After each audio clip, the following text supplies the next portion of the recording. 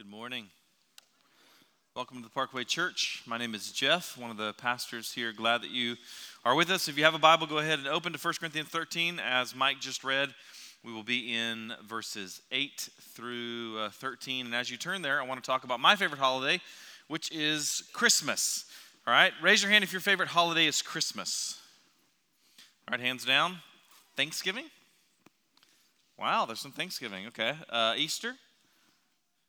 Valentine's Day? Flag Day? Great. Okay, well, my favorite holiday is Christmas. Who has already put up a Christmas tree? All right. Who has already put lights on their house? All right. Let's take a survey of the types of Christmas tree. All right, so find out who's real and who's fake. All right, who uses a real Christmas tree? All right, artificial. Who goes and cuts down their own? That's what my family does. Great. Okay. Raise your hand if you've done absolutely nothing for Christmas. Okay. Who has already started shopping for Christmas? All right, great. Well, whether you like it or not, it's officially Christmas season. Some of you may have had trees up since like the day after Halloween or something like that. But now at least you have social sanction. You don't seem like the weirdo when you do that. Thanksgiving's over. It is now Advent. It is officially Christmas season. So one last survey question. How many of you have already started some sort of a Christmas wish list? Not that you've purchased something for someone else, but you've written down a few things that you would like for Christmas. Now, I want you to think about all of the gifts that you've ever gotten in your life for Christmas, all right? And if I were to ask you how many of them you could remember, I would imagine the percentage would be pretty low. And if I were to ask you how many of them do you still have, I would imagine the percentage would be even lower. Partly that's because, unless it's like the jelly of the month, the gift that keeps on giving, right, then I would imagine most of the gifts that you've ever received in your life, even over just the past 5-10 years or something like that, are no longer in your possession.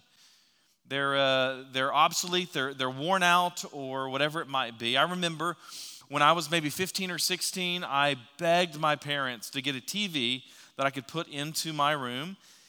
And so they did. The problem with that is it was, the early 90s, and so I got like a 12-inch little box TV set.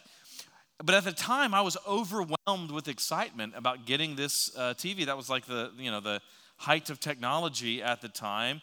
Now, if you were to give me that particular TV set, I don't know that I would have any use for it, right? It's archaic. It's obsolete. Or whenever I don't remember how old, maybe 6, 7 or something like that, I got a Superman bike. It was a bike that was painted the colors of Superman and had the big S on there. And whenever you would press a particular button, it would play the Superman theme song as you rode down the street.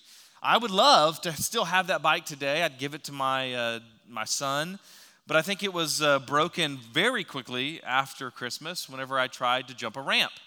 And obviously by ramp, I just mean, a piece of board and bricks, and that's it. Basically, the ramp breaks, and then you break, and so that was kind of my experience with that. I don't know how long I had that bike, but it wasn't very long because of that, and that's the reality for most of the gifts that I've ever gotten in my lifetime. I think back over all the gifts I've ever received, and such an infinitesimally small number are actually still in my possession today. There is this transient, temporary nature of the gifts that we give and the gifts that we receive. That thing that you love today, that thing that you treasure today, one day it will be relegated to a landfill. And that sort of transient nature of gifts is what Paul is talking about in 1 Corinthians 13 as well. These spiritual gifts, which the Corinthians are fighting over, they're obsessed with, they're anxious about, those very gifts that they treasure today are impermanent. They are transitory. One day they'll go away. But Paul's going to contrast that and say there is one thing that won't. We talked about it last week. We'll talk about it again this week. And that one thing is love. So let's pray, and then we'll dive in together to see what Paul says. I ask you first just to pray for yourself.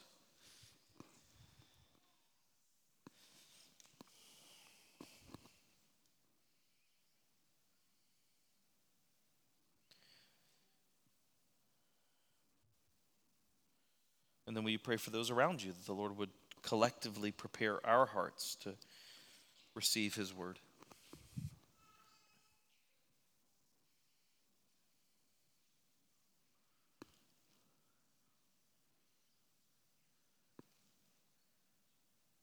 And then lastly, would you pray for me that the Lord would help me to communicate his word in a way that actually glorifies him and edifies his people?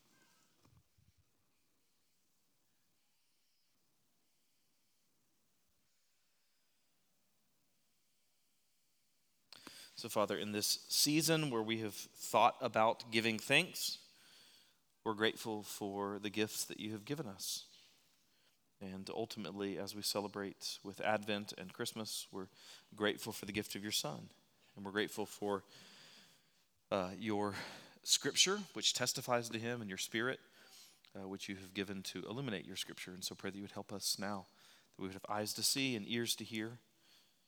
Pray these things because you're good and you do good. So we ask in Christ's name. Amen. Let's look at verse 8 of 1 Corinthians 13. It begins with love never ends. As for prophecies, they will pass away. As for tongues, they will cease.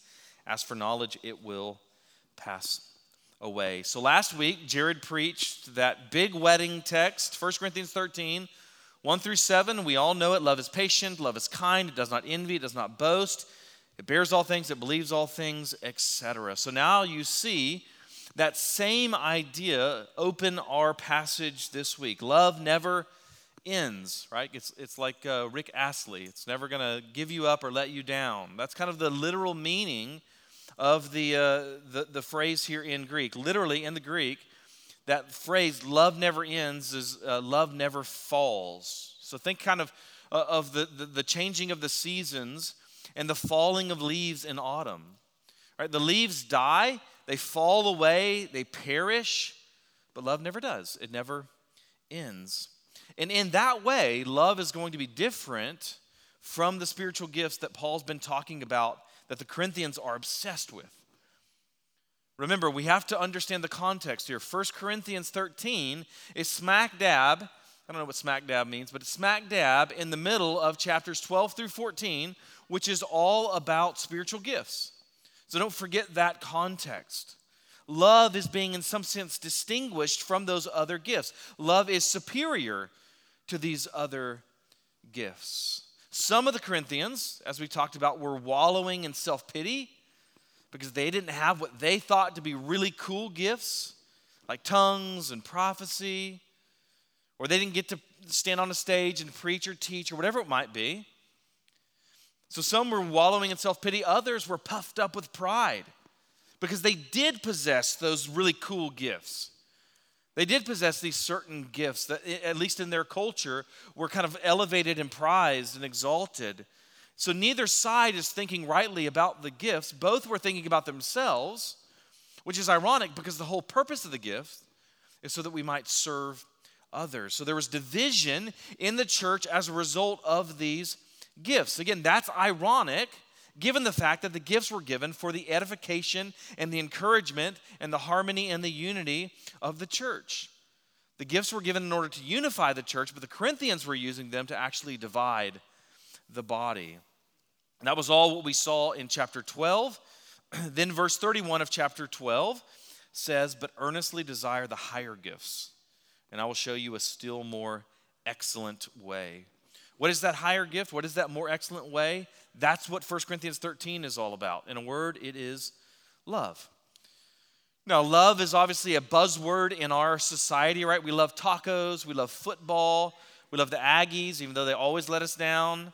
We love our pets, we love Thanksgiving, dinner, and so forth. So what is love? We've given this definition before. We'll put it up on the screen. Love is doing what is best for others, understanding that has to be defined by Scripture, right? Not how culture defines what's best for others, but love is doing what is best for others as defined by Scripture. Notice this last phrase, even when it costs you. Love is doing what is best for others, even when it costs you. So what does that have to do with gifts? Well, it means that you should use your gifts for the good of the others and not for your own selfish desires. So that's all the context of our passage today. Love is marked by all of these attributes that we talked about last week: kindness, and so forth. And it's also marked by permanence. It never falls. It never ends. And Paul's point today is that it is this mark of love which most distinguishes it from the gifts that the Corinthians were boasting in, gifts like prophecy and tongues that we'll talk about.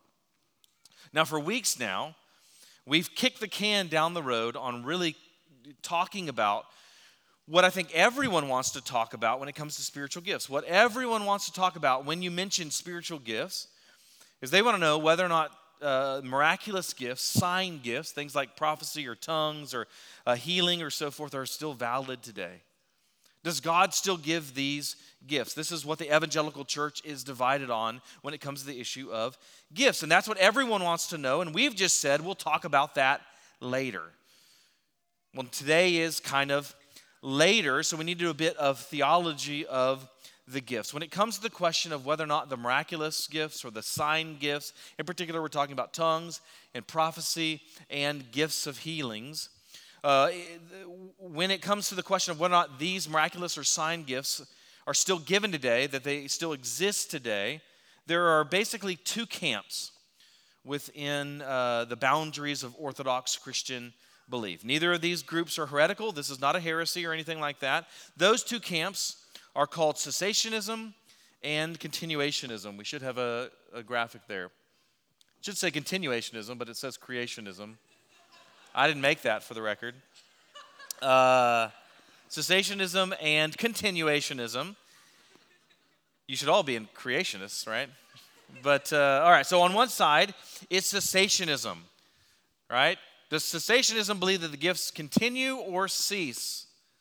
Cease, right? That's what it's called, cessationism, all right? So some, those are called cessationists, they think that the gifts have ceased, and they either think that they ceased with the death of the last apostle, or whenever the canon was closed, or whenever the gospel had spread to a certain degree, or whatever it might be. So cessationists might differ on when exactly the gifts cease, but they all agree that these miraculous, these sign gifts like tongues and healing and prophecy are no longer available and shouldn't be sought or practiced within the church today. That's called cessationism. On the other end of the spectrum is creationism, apparently. I like to think of it as continuationism because that's the actual name, which obviously holds that the gifts have continued, all right? And so gifts like prophecy and tongues and so forth should be pursued and practiced today. They can be abused, but that doesn't necessarily mean that they don't exist. Now, each of those positions isn't just a monolithic position. Each of those positions are actually really diverse. They're actually a spectrum even within those camps. For example, within the, did it change? Yes. See, if you were a cessationist, how did that happen? All right, that's a miracle. So in each of those positions, there is a degree of a spectrum. For example, within the continuationist camp, those who hold to continuationism, all of them would say that the gifts are available today, but many would say that they are not normative. They might be considered like cautious continuationists. Others, though, would say that these should be normative, right? You have views even like hyper-charismatic Pentecostalism, which says that these gifts are normative and that everyone should speak in tongues or something like that. So there's a lot of diversity even within each camp. Another thing you need to know is there are a lot of good theologians in each camp, all right? Really helpful cessationists include guys like John Calvin, Martin Luther, Jonathan Edwards, modern day guys like John MacArthur and Tom Schreiner. But on the other hand, you have really faithful, really good theological minds that are continuationists, like John Piper and D.A. Carson and Sam Storms and Wayne Grudem. So sometimes you might hear this sort of a caricature of cessationism, that cessationists don't really care about the Spirit. They just want to ignore the Spirit. They worship the Bible rather than God. And that might be true of some, but certainly that's not true of all cessationists. And likewise, there could be a caricature of continuationists that they don't really care about Scripture, that they're not really interested in submitting their feelings and experiences to the authority of God's Word. but instead they just follow their feelings and so forth blindly. Again, that might be true for some, but certainly it isn't true of all. There are faithful men and faithful women in both camps who genuinely seek to follow the Spirit and to submit to Scripture. Again, this is not an issue of heresy or something like that. In fact, even on our elder body here at Parkway, we have guys who would fall on the cessationist side of the spectrum, and we have others who would fall on the continuationist side of the spectrum. So if you're of the opinion that one of these positions is really stupid, and that anyone who holds the contrary position is crazy, then I would encourage you to consider the fact that you're probably dealing with some theological arrogance on your part. And I would call you to repent of that. You should believe that there are better arguments on one side than the other. They can't both be true. There's a logical contradiction there. They can't both be true. So you should have a strong conviction on it, but you should also have humility, and you can't just simply dismiss someone who disagrees with you. So, in preparing for this discussion over the past few months, the elders sat down at one of our elder meetings, and we talked through this issue, and we came up with a list of things that we might disagree on as elders and even as a congregation, and things that all of the elders agreed on, and I would encourage all of the members to agree on as well. Let's start with our areas of agreement first, because by far this is what is most important. All right? What we disagree on is far less important than what we agree on. So every single elder, and I hope every single member of the church, agrees with the following 5 points. Number one, God still empowers his people with gifts of the Spirit. All right? God still empowers his people with gifts of the Spirit. As we'll see, we might disagree on what kinds of gifts are still available. But if you just say God no longer gives any gifts, that is beyond the bounds of what you should believe. Second, spiritual gifts should be exercised in an orderly and biblical manner. That's somewhat redundant. To be orderly is to be biblical. But spiritual gifts should be exercised in an orderly and biblical manner. 3, God still works miracles among his people, including things like healing, and we should pray for such according to his will. So even if you don't believe that God gives the gift of healing today, that doesn't mean that God doesn't heal. All right? And so I went to a seminary, Dallas Theological Seminary, and very much I think the predominant view is cessationism. And yet all of my professors would say, absolutely, we should pray for healing. And so even if you are a hardcore cessationist, you should still say God does heal. There's just not the gift of healing that's available today. Number 4, God still influences, he still guides, he still directs his people through promptings, impressions, affections, and other circumstances, but that our perceptions of those leadings are subjective and thus fallible. All right, so again, we don't want to be deists. We don't want to just simply say, even if you were to say that there is no longer prophecy or something like that, you don't want to swing the pendulum toward deism where God is just kind of taking a step back from his creation. He's not leading his people. He's not influencing his people. He's not involved in your life. God is intimately involved in your life because he is sovereign over the minute details of your life.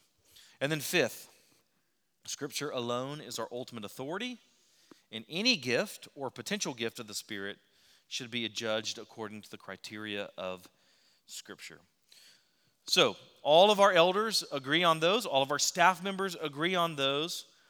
But we do disagree among ourselves on the issue of whether prophecy and tongues and gifts of healing are still available and should be pursued and practiced.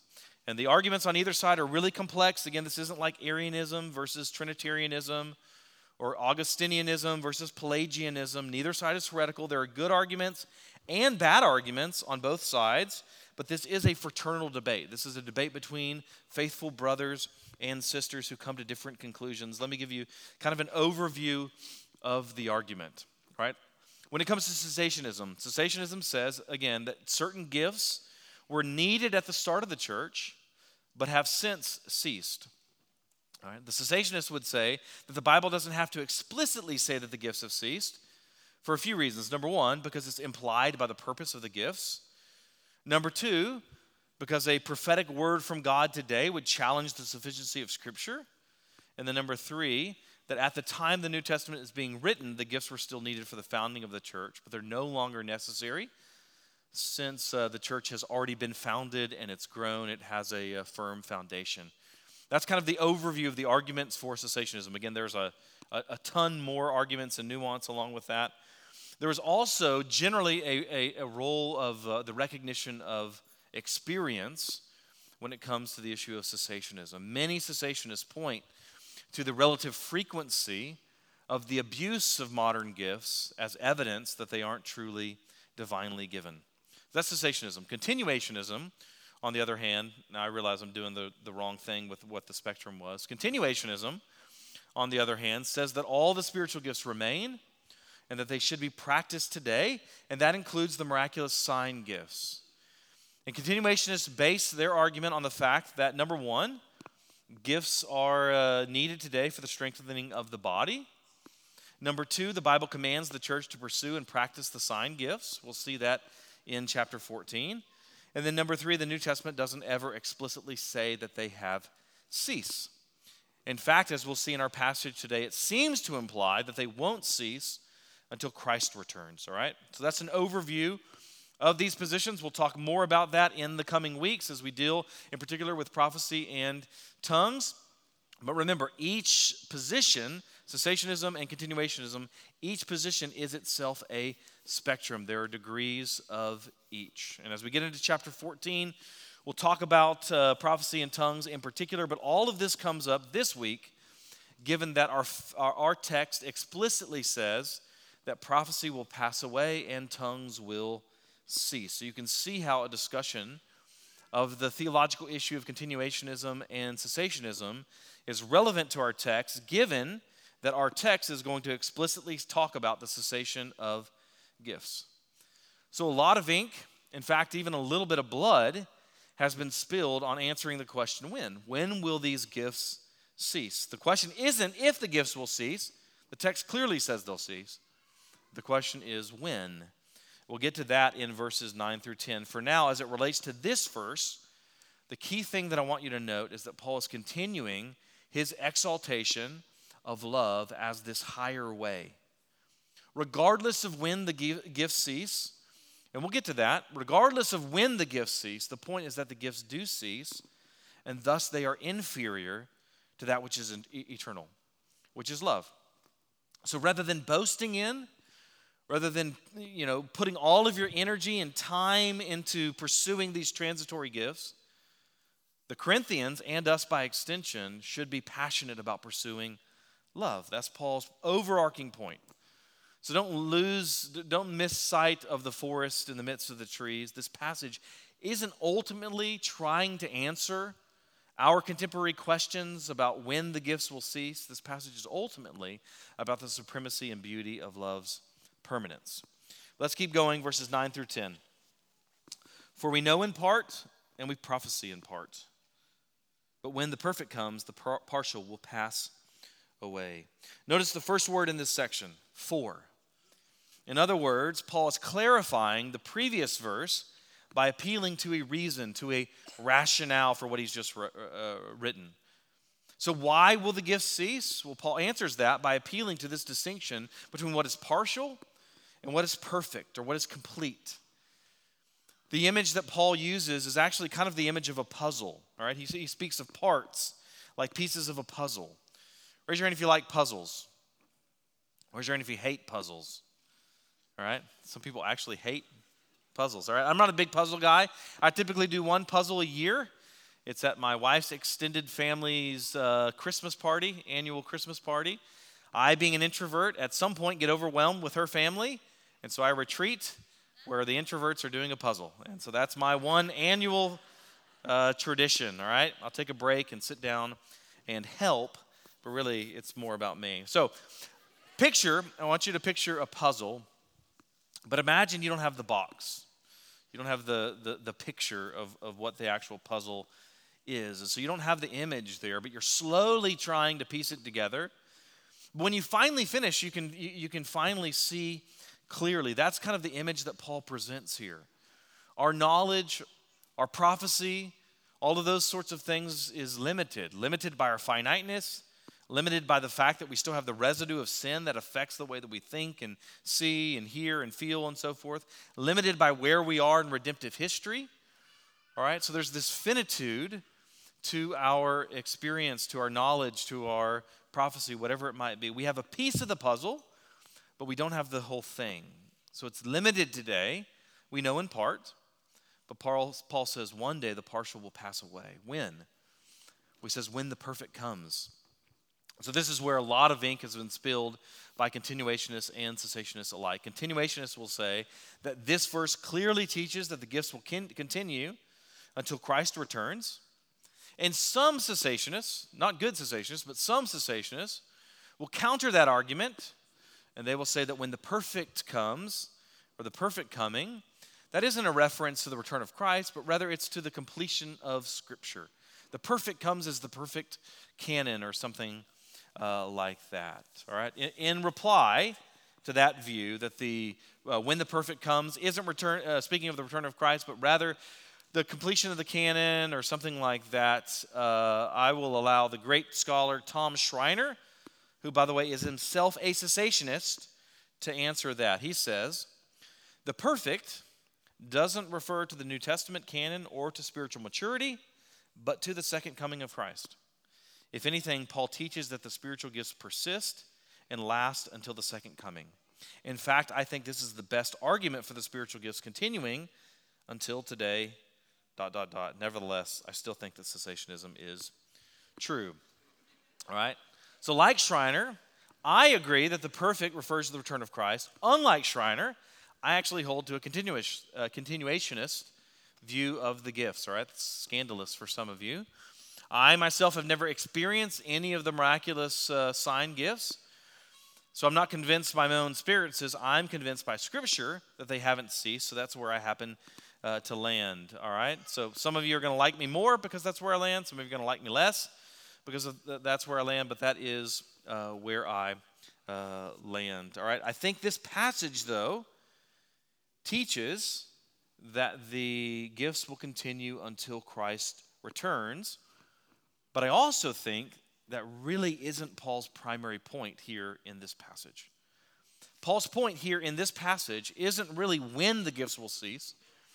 Rather, his point is that the gifts will cease. Right? It's clear from the text that the gifts will no longer be necessary when Christ returns, but I don't think this passage necessarily precludes the idea that they could cease before that. Does that make sense? This passage definitely says the gifts will cease when Christ returns. That's continuationism. But I don't think it necessarily precludes or excludes the idea that the gifts could cease before that. So I'm at least open to the idea that this is not a slam dunk, home run sort of argument, all right? It's kind of like saying I'll be home by midnight. All right? If I say I'll be home by midnight, that doesn't mean I won't be home at 11. All right? I could be home at 11. I could be home at 10 or whatever it might be. Likewise, the fact that the gifts will definitely cease when Christ returns doesn't necessarily mean that they won't cease before them. I think that it's exegetically awkward to conclude that they will cease before then, but I recognize that's not a slam dunk sort of proof text. Paul's not really exploring the question of that we're asking from our 21st century context. That's not Paul's point. Rather, his point is to demonstrate that the gifts have an expiration date. There is this built-in obsolescence to the gifts. Do you remember the big uproar a few years back when it was demonstrated that Apple had kind of introduced software which intentionally slowed down older models, right, to encourage consumers to purchase newer models? Well, minus all the shady, underhanded corporate stuff there, that's what God does with the gifts, all right? There's this intentional obsolescence to them. They were manufactured to one day be irrelevant. And that's kind of ironic because the Corinthians are fighting over these imperishable crumbs rather than this eternal, everlasting feast.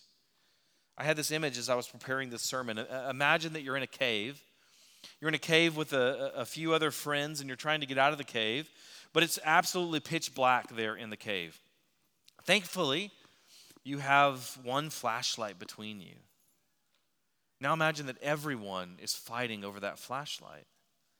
In reality, it doesn't matter who holds the flashlight. Besides, once you get out of the cave, once you get into the sun, that flashlight is irrelevant. So why are you fighting? That's what the Corinthians are doing here. They have these gifts, and rather than simply using them to serve each other, they're fighting over what's temporary. So this is the first sort of illustration that Paul is going to give to make his point, that you have the partial versus the perfect. In verse 11, he'll appeal to another image, that of childhood versus adulthood. Let's check that out. Verse 11, when I was a child, I spoke like a child, I thought like a child, I reasoned like a child. When I became a man, I gave up childish ways. So remember the context. The overarching point is that love is superior to all the gifts. Or to actually be a little bit more precise and nuanced, it isn't that love is necessarily contrasted with the gifts. It isn't like Paul is saying, don't teach, just love. Or don't prophesy, just love. In fact, he will explicitly tell them to do those things. As commentator David Garland remarks, Paul's discussion of love is not intended to persuade the Corinthians to abandon their prized spiritual gifts, but is meant to convince them to employ the gifts with love. Unless they are governed by love, they are spiritually barren. So the point that Paul's making here isn't that the gifts are unnecessary and useless, but rather the gifts without love are useless. Right? It's like a car without gasoline, unless it's a Tesla, right? Or like a vacation, an international vacation without a passport, like Jared talked about last week. So love is this necessary virtue, which is really what fuels and empowers the gifts. And part of the reason that love is necessary, part of the reason that love is superior, is because of its permanence, as opposed to the transience of these other gifts. And as an illustration of that, Paul's already used the imagery of what is partial versus what's complete, like a puzzle. And now he uses a second image here, that of childhood versus adulthood. I want you to think for a second about all the things that you did at some point in life that were perfectly reasonable as a child, but would be really inappropriate for you to do now, right? For example, I gave as an illustration a couple of weeks back, we were potty training my son, right? He can get away with doing stuff at 2 that I can't, right? And that's true for all of us. Now, think in particular about the differences between the way that a child communicates and an adult communicates. That's what Paul is discussing here, speaking and thinking and reasoning. Notice that language, the verbs there in verse 11. For instance, my daughter, she has this strange habit. I was talking about some members who came over for dinner this past week. She has this strange habit. She's in this room, so hi, Larkin. She has this habit of asking these seemingly irrelevant questions. They're completely out of left field. I'm telling her about going to the doctor. She'll ask me, what color was the carpet? That's where her mind goes. The most important thing to ask isn't if I have some sort of disease or something like that. It's what color the carpet of the office was, or whether I saw any animals along the way, right? So children think and they speak, they communicate differently from adults, and that's okay. We kind of expect that. But imagine the chaos that would result if I'm trying to have a convo with Carl, and he's constantly interrupting to ask about how many birds I saw today or something, all right? So the point is that there is this difference between childhood and adulthood, and that difference is analogous to the issue of the gifts. Now, here's where we need to be really careful, because anytime there is this analogy in Scripture, we need to ask, what are the limits of that analogy? What is the author's actual authorial intent in using that analogy? The trick for us in interpreting analogies of Scripture is knowing exactly where the analogy is being drawn. Right? No analogy is perfect. We've talked about that before, that the only thing that is perfectly analogous to something is that thing itself. Even if you were to take 2 seemingly identical objects in this room, they aren't perfectly alike. right? You take two chairs in the room. If nothing else, they're distinguished by who's sitting on them or where they're positioned in the room. All right? And so nothing is perfectly like something else other than that thing. So we need to ask, when we're looking at an analogy of Scripture, what part of the analogy applies? For instance, when Jesus says that we're like sheep, does he mean that like a lamb, humans are delicious? All right? Of course not. That would be a misapplication of the analogy. Why is all that important for 1 Corinthians? Because maybe you think that what Paul is saying is that using the gifts is immature. The people who speak in tongues are immature, or the people who prophesy are like little kids. But when you become mature, you no longer do those childish things. That's not Paul's point at all. Whether you're a cessationist or a continuationist, you have to recognize that is not the point of the analogy. Paul's point is not that at all. His point is basically the same as he's made in the previous verse, that certain things last for a season, but not forever. And those temporary things are inherently incomplete. So yes, there is a sense in which tongues could be compared to the babbling of a child, and that prophecy is like the communication of a child. But Paul would say that's also true of all of the gifts. Teaching, for instance. In the very next verse, Paul is going to say that all of our knowledge is, in a sense, incomplete and immature. So don't use this as kind of a proof text for your theological position when that isn't actually his point. It isn't just that some gifts are incomplete. In a sense, all of them are somewhat incomplete. You see, the Corinthians, they believed that certain gifts demonstrated maturity. If you spoke in tongues, that was a sign of maturity. By the way, there's an interesting similarity to what the Corinthians believed and to much of the modern charismatic movement. That's the same assumption that many charismatics and Pentecostals would hold today, that tongues or prophecy is some sort of sign of maturity. That's what the Corinthians had believed, but Paul rejects that idea. He says maturity is demonstrated by love, not by the presence of certain spiritual gifts. I know that from my own personal experience. I got saved at the age of 23. I immediately found that I had certain passions that most of my friends didn't have, all right? Most of the people in my little Christian bubble didn't enjoy the same things that I did. I got saved within that first year. I was reading Jonathan Edwards. I was reading Martin Luther. I was reading Augustine, all right? And because I had a little bit of knowledge in that area, I was immediately asked to lead something like a community group. And it grew. And as it grew, I got more opportunities for leadership. But here's the point. I wasn't mature at 23. Far from it. I was smart. I had gifts, but I wasn't mature. So don't confuse the two, right? Outwardly, I might have seemed to be somewhat stable, but inwardly, I was full of lust and pride and fear and selfishness and sloth, and on I could go. Now, obviously, I hope it's obvious at least, I've grown since then. I've grown intellectually. I've been to seminary. I've read a lot of books. I've grown as a communicator, I think. And yet theological growth, as important as that is, and it's very important as theological and pedagogical growth might be, that's not the mark of Christian progress and Christian maturity. What is? Well, the fruit of the Spirit. We talked about this a few weeks back. I think Tim actually talked about it in his sermon.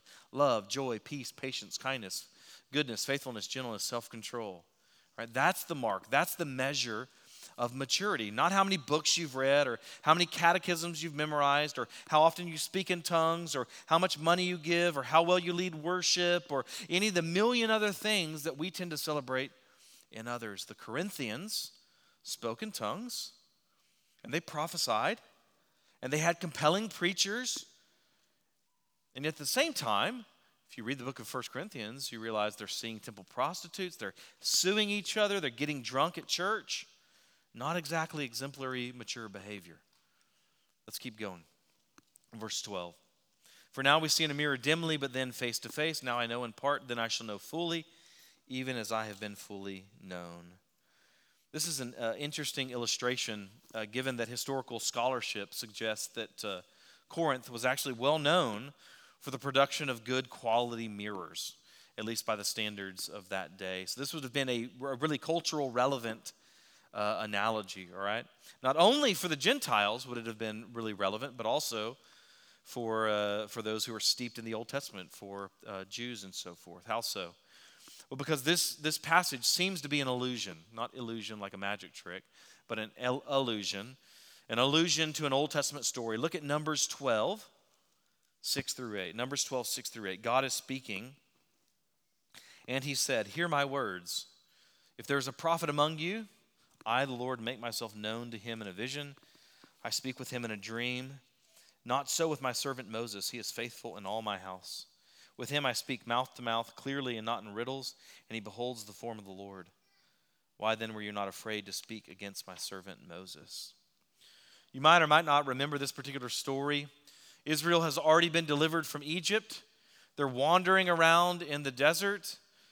All of a sudden, Moses' brother and his sister, Aaron and Miriam, they decide that they're a little upset at Moses. They're a little jealous. They say, "Why does Moses get all the glory? Why does Moses get all the credit? We're pretty awesome ourselves." Unfortunately for them, God doesn't like their little pity party, and he actually defends Moses. In fact, God curses Miriam with leprosy for a few days, and then he says what we just read. What does that have to do with 1 Corinthians? Well, notice the phrase mouth to mouth that's used there in Numbers. That's a Hebrew idiom. It means something like face to face, which is the language that Paul uses in 1 Corinthians. And then notice also the word riddles there in Numbers. In the Septuagint, which is the Greek translation of the Old Testament, that word is enigma, which sounds like what English word? Enigma, right? Now go back to 1 Corinthians. If you were looking at the Greek, the word dimly, the word that's translated dimly there, is actually two Greek words in enigma. It's the same root word there. So Paul seems to be alluding to this passage there. Though Aaron and Miriam were prophets, though they were leaders of Israel, though they were gifted, yet there is a distinction between their intimacy with God and their knowledge of God, and that of Moses' intimacy with God and knowledge of God. They understood God in an enigma and in riddles, but but Moses spoke to God directly. And Paul says that is somewhat analogous to the discussion of gifts. Now we see and now we know dimly and partially, but then we will see clearly and fully. Now we see in part. It's the same word we talked about earlier when we talked about a puzzle. Now we have some idea of the picture. It's beginning to emerge as we piece it together little by little, but one day the full picture will emerge. But here's what I think is really fascinating about this passage in particular. Notice that Paul puts himself in this present condition with us. He writes, "We see in a mirror dimly, and I know in part." Why is that so crazy? Well, because Paul was an apostle. He had literally seen the resurrected Christ. He had been to heaven by means of a vision, according to 2 Corinthians. All right? What I would give to see and to know what Paul had seen and knew. And yet even that is but the fringes of God's glory. Even that pales in comparison with what is to come. One day, this is Paul's point, one day we will see so much clearer and better than even Paul did. One day we won't need corrective lenses. We will have this perfect sight of God. As incredible as it was that Moses talked with God face to face, in a sense, there was more to behold with the revelation of Christ. The Apostle John captures this idea in one of the great incarnational Advent Christmas texts in John chapter 1, verses 17 through 18. It says, "For the law was given through Moses, grace and truth came through Jesus Christ. No one has ever seen God, the only God who is at the Father's side. He has made him known." Notice that contrast that's drawn there. Moses, the greatest prophet of the Old Testament, a guy who we just read in Numbers, spoke with God mouth to mouth, face to face. He spoke directly with Yahweh, but he only saw so far, could only reveal so much. In some sense, he talked with God face to face, but in another sense, he had never seen God. Notice what it says there. No one has ever seen God. Remember the story even of him asking to see God's glory? And he saw this little slight hint as God passed by him. What's my point? Well, I think any of us who long to behold the glory of God would long to see what Moses saw and to know what Paul knew. And yet they would say that's but a foretaste of what we will one day see and hear. What does that have to do with the gifts? Well, imagine that you're driving. You're talking on the phone with someone. You're talking with your spouse or your kid or your parent or your best friend, whoever, it doesn't matter. But you're having a conversation with them. And as you're having a conversation with them, you're actually driving to their house. And then you pull up in the driveway and they come outside to greet you. You stay on the phone? All right? No, what do? You have that awkward moment where you look at them and then you kind of realize, okay, we probably should hang up. Why? Because you're face to face. That inferior technology, that inferior technological means of connecting you is no longer necessary. It's irrelevant. It's obsolete. That's what Paul is saying about the gifts. Are the gifts helpful now? Absolutely. Do prophecy and teaching and so forth communicate God's love and grace and truth to you? Absolutely. Do we need the gifts today? Yes, absolutely. But are they permanently necessary? No. One day you'll be face to face. And thus all of these intermediaries, all of these means, these media, these gifts will no longer be needed because we will see and know fully. Now, before we move on, I just want to briefly comment on the last phrase.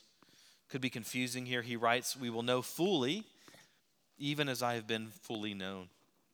That doesn't mean, by the way, that we'll be omniscient, we'll be all-knowing. Instead, it's just a way of describing the fact that all of the things that currently hinder our ability to know God fully will be eradicated in the eschatological consummation, all right? In particular, our minds will be free from the residue of sin, the limitations of this present age, and we will enjoy this uninterrupted, unhindered knowledge of and relationship with God. All right. By the way, knowledge in Scripture often refers not just to intellectual understanding. That's how we use the word knowledge today. That's not how it's used in Scripture. Knowledge, to know in Scripture, implies relationship and intimacy. So when it says that we will know, that doesn't just mean know about. It means that we'll have fellowship with, that we'll commune with, we'll enjoy relationship with. And that promise, that glimpse of this future hope, is what should humble us. What should compel us in the present to use our gifts, not for our own glorification, but rather for the glorification of God and for the edification of others. Why has God given you the gifts that he has? We've talked about this a lot over the past few weeks, and we'll keep talking about it. The reason that God has given you the gifts that he has is not so that you might be celebrated, but so that you might serve others. God has gifted you, not just for you, not just for your immediate family, but rather for the spiritual family, for the body and blood, bride of Christ. So again, remember the context. You are a member of a body, and you have a function in the flourishing of that body. So don't use your gifts to serve yourself, but rather to serve others. That's love.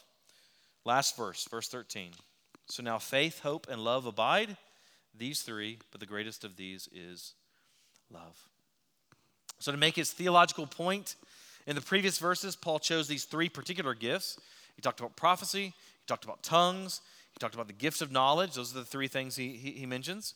And in order to kind of provide a counterbalance, he provides this triad of virtues, faith, hope, and love. Why does he choose those? Well, one reason is just because it's a common Pauline emphasis, right? You probably realize this, that individual preachers have their own individual unique emphases, right? John Piper, he's always talking about enjoying God, that God is most glorified in us when we're most satisfied in him. R.C. Sproul was known for always talking about the sovereignty and holiness of God, always talk about the fatherhood of God. Tim always talks about Nazi Germany, right? Everybody has their thing that they talk about. Well, Paul's thing that he always talks about is faith, hope, and love. You actually find this triad all over the place in his epistles. So that's one reason that he chooses it, is because that's just common language for him. But another reason that he uses it is because it fits the context. Look back at verse 7. 1 Corinthians 13:7. Love bears all things. Notice this. Believes all things. Hopes all things. Endures all things. Notice belief and hope, faith and hope. I think this helps us to understand why Paul says that love is the greatest. There have been a lot of attempts over the years to answer the question why. Why does it say love is the greatest of these three virtues? And some have said that love is the greatest because love endures, whereas faith and hope are somewhat temporary. For instance, the church father Tertullian wrote, "Rightly is love the greatest. For faith departs when we are convinced by vision, by seeing God, and hope vanishes when things hoped for come about. But love both comes to completion and grows more when the perfect has been given." So that's one answer. The reason that love is greatest is because it endures versus faith and hope, which somewhat diminish whenever Christ returns. Others say that love is greater because love mirrors God himself, right? Love is this demonstration of self-giving, which embodies the very character of God in a way that faith and hope don't. Faith and hope, at least in some sense, benefit ourselves, but love is really directed outward. Love is this selfless giving. Love is truly the gift that keeps on giving. It's the one gift that is inherently unable to be hoarded. So love is this, in this unique sense, images God. So that's the second reason that people say that love is the greatest. The third answer as to why love is greater is just simply to recall the context. If love inherently believes all things and hopes all things, like verse 7 says, then love encompasses the other gifts. So love is greater because it necessarily includes faith and hope. You can't have love without faith and hope. It's kind of the point. I think all of those three answers may be helpful in understanding why love is greater, but Paul doesn't really answer the question why. He just says love is greater and just kind of leaves it at that. But bear in mind the overall sort of point here. Paul's point is that every gift is helpful. Every gift is necessary for the proper functioning of the body. But his point is also that no one gift is essential for all Christians to have. Right? You can be a faithful child of God and not speak in tongues, or not be able to teach, or not prophesy, or not have a gift of healing, or whatever it might be. But you can't be a faithful Christian and not have faith, or not have hope, or not have love. Those are kind of the sine qua non, the thing without which Christianity isn't Christianity, right? So let me wrap up chapter 13 by asking this question. This is kind of the overarching question, and it will lead us into our discussion of the miraculous gifts in chapter 14. Here's the question. Do you use your gifts in a way that is fueled and empowered by love? Is doing what's best for others, even when it costs you, the measure of your teaching? Is doing what's best for others, even when it costs you, the measure of your counseling? Is doing what's best for others, even when it costs you, the measure of the way you use your time and money and energy?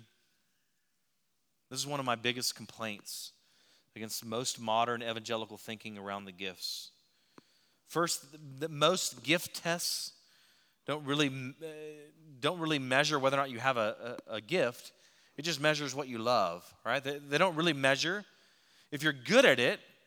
They just kind of measure if you like it. I've known guys who are really bad at teaching. They think they have the gift of teaching just because they like teaching, right? In response, I would say that I love singing, but if you were to ask Tim, he would say I don't have the gift, quote, of being in tune, all right? So liking something doesn't necessarily mean that you're gifted in that area. That's what most spiritual gift tests, though, are going to focus on, whether or not you like something. So that's step one of this evangelical reduction of thinking about the gifts. Step two then tells us, it gives us permission to do what I think is the very opposite of what Paul's telling us to do. Step two of evangelical reduction of the gifts says that I should just function in the body by doing the things that I enjoy. And so I'm not going to do the things that I don't enjoy. I like leading a Bible study, so I'll do that. I don't like watching someone else's kids, so I'm not going to do that. I like to read books, so I'll do that. I don't like to share the gospel. I must not have the gift of evangelism, so I'm not going to share the gospel. Or conversely, I like to talk to people, so I'll share the gospel. But I don't like to read, so I'll just neglect all of the commands of Scripture that we think about God and renew our minds and so forth. Or I like to do administrative tasks, but I don't like to invite people into my house. We can keep going. That's the current state of evangelical thinking around the gifts. We want to exercise gifts that are comfortable and that are convenient for us. The only problem is that's contrary to the very nature of love, as we just defined it. Love's doing what's best for others, even when it costs you. Most evangelical thinking around the gifts just simply makes the gift a vehicle for your own desires, your own preferences, your own passions, your own comforts and conveniences. They're about you. And again, that's antithetical to the very nature and purpose of the gifts. Do you get that? We talked about this last week. If you have incredible gifts, but you don't have love, you don't exercise them in a loving way, you're a clanging cymbal. You're a noisy gong. They don't build up the body. And as Jared talked about, it's not merely that they just kind of leave it at neutral. They actually tear down the body. So at the end of the day, as we're talking about gifts, I'm not as concerned that you know your gifts. I'm concerned that you love. And that means meeting needs that are around you regardless of your gifts. Maybe you hate kids. I don't care. The body needs help in preschool. I'm telling you that. Maybe you hate cooking. That's okay. Get takeout because you have to be hospitable. Maybe you hate people. That's not a good reason not to welcome visitors or to get involved in community. Maybe you hate giving away your money. That's no reason to neglect the commands to be generous to the church and to others. So the body has countless needs. We could just sit up here all day long and just rehearse the various needs of the body. Not just obvious ones like preschool and finances. We need people that are doing informal Bible studies and book studies. We need people to be sharing the gospel with their neighbors and coworkers. We need people to be discipling their kids. We need people to be discipling each other. The elders exist for the work of ministry, but you, the members of the body, actually get to do that ministry. We need you. So nothing in the passage that we looked at today is terribly novel. We've talked about all these things before. And yet sometimes, for whatever reason, the Spirit, according to his discretion, just decides to take something, some old truth, and breathe life into it. So that's my hope, really, for Parkway. That's my hope for us collectively, that we will be a people that are known, not primarily for our theological acumen, not primarily for our conservative social leanings, not for our worship style or our personalities, but rather, we'll be a people who are known for love. That's my hope. Let's pray to that end, and then we'll prepare for communion. Father, I thank you for the gifts that you give your people. Everything from gifts like we're talking about in this passage, or in the passages of 1 Corinthians 12 through 14, things like teaching and administration and hospitality and tongues and prophecy, and on we could go, but also gifts like families. And even the blood that courses through our veins, and you hold together our hearts and our lungs, and you give us the gift of breath. And then you give us salvation in your Son, and you give us Scripture in your Spirit. And so we could go on with the ways that you have given us. I pray that you would make us a people who are marked by gratitude for the gifts that you give, and then also by love in the way that we steward those gifts for your glory and for the good of others. Help us. I just pray that there's nothing in our flesh that wants that. And so we need your Spirit to renew us and to awaken us, to vivify the things of the Spirit. We pray these things because you love us. So we ask in Christ's name. Amen.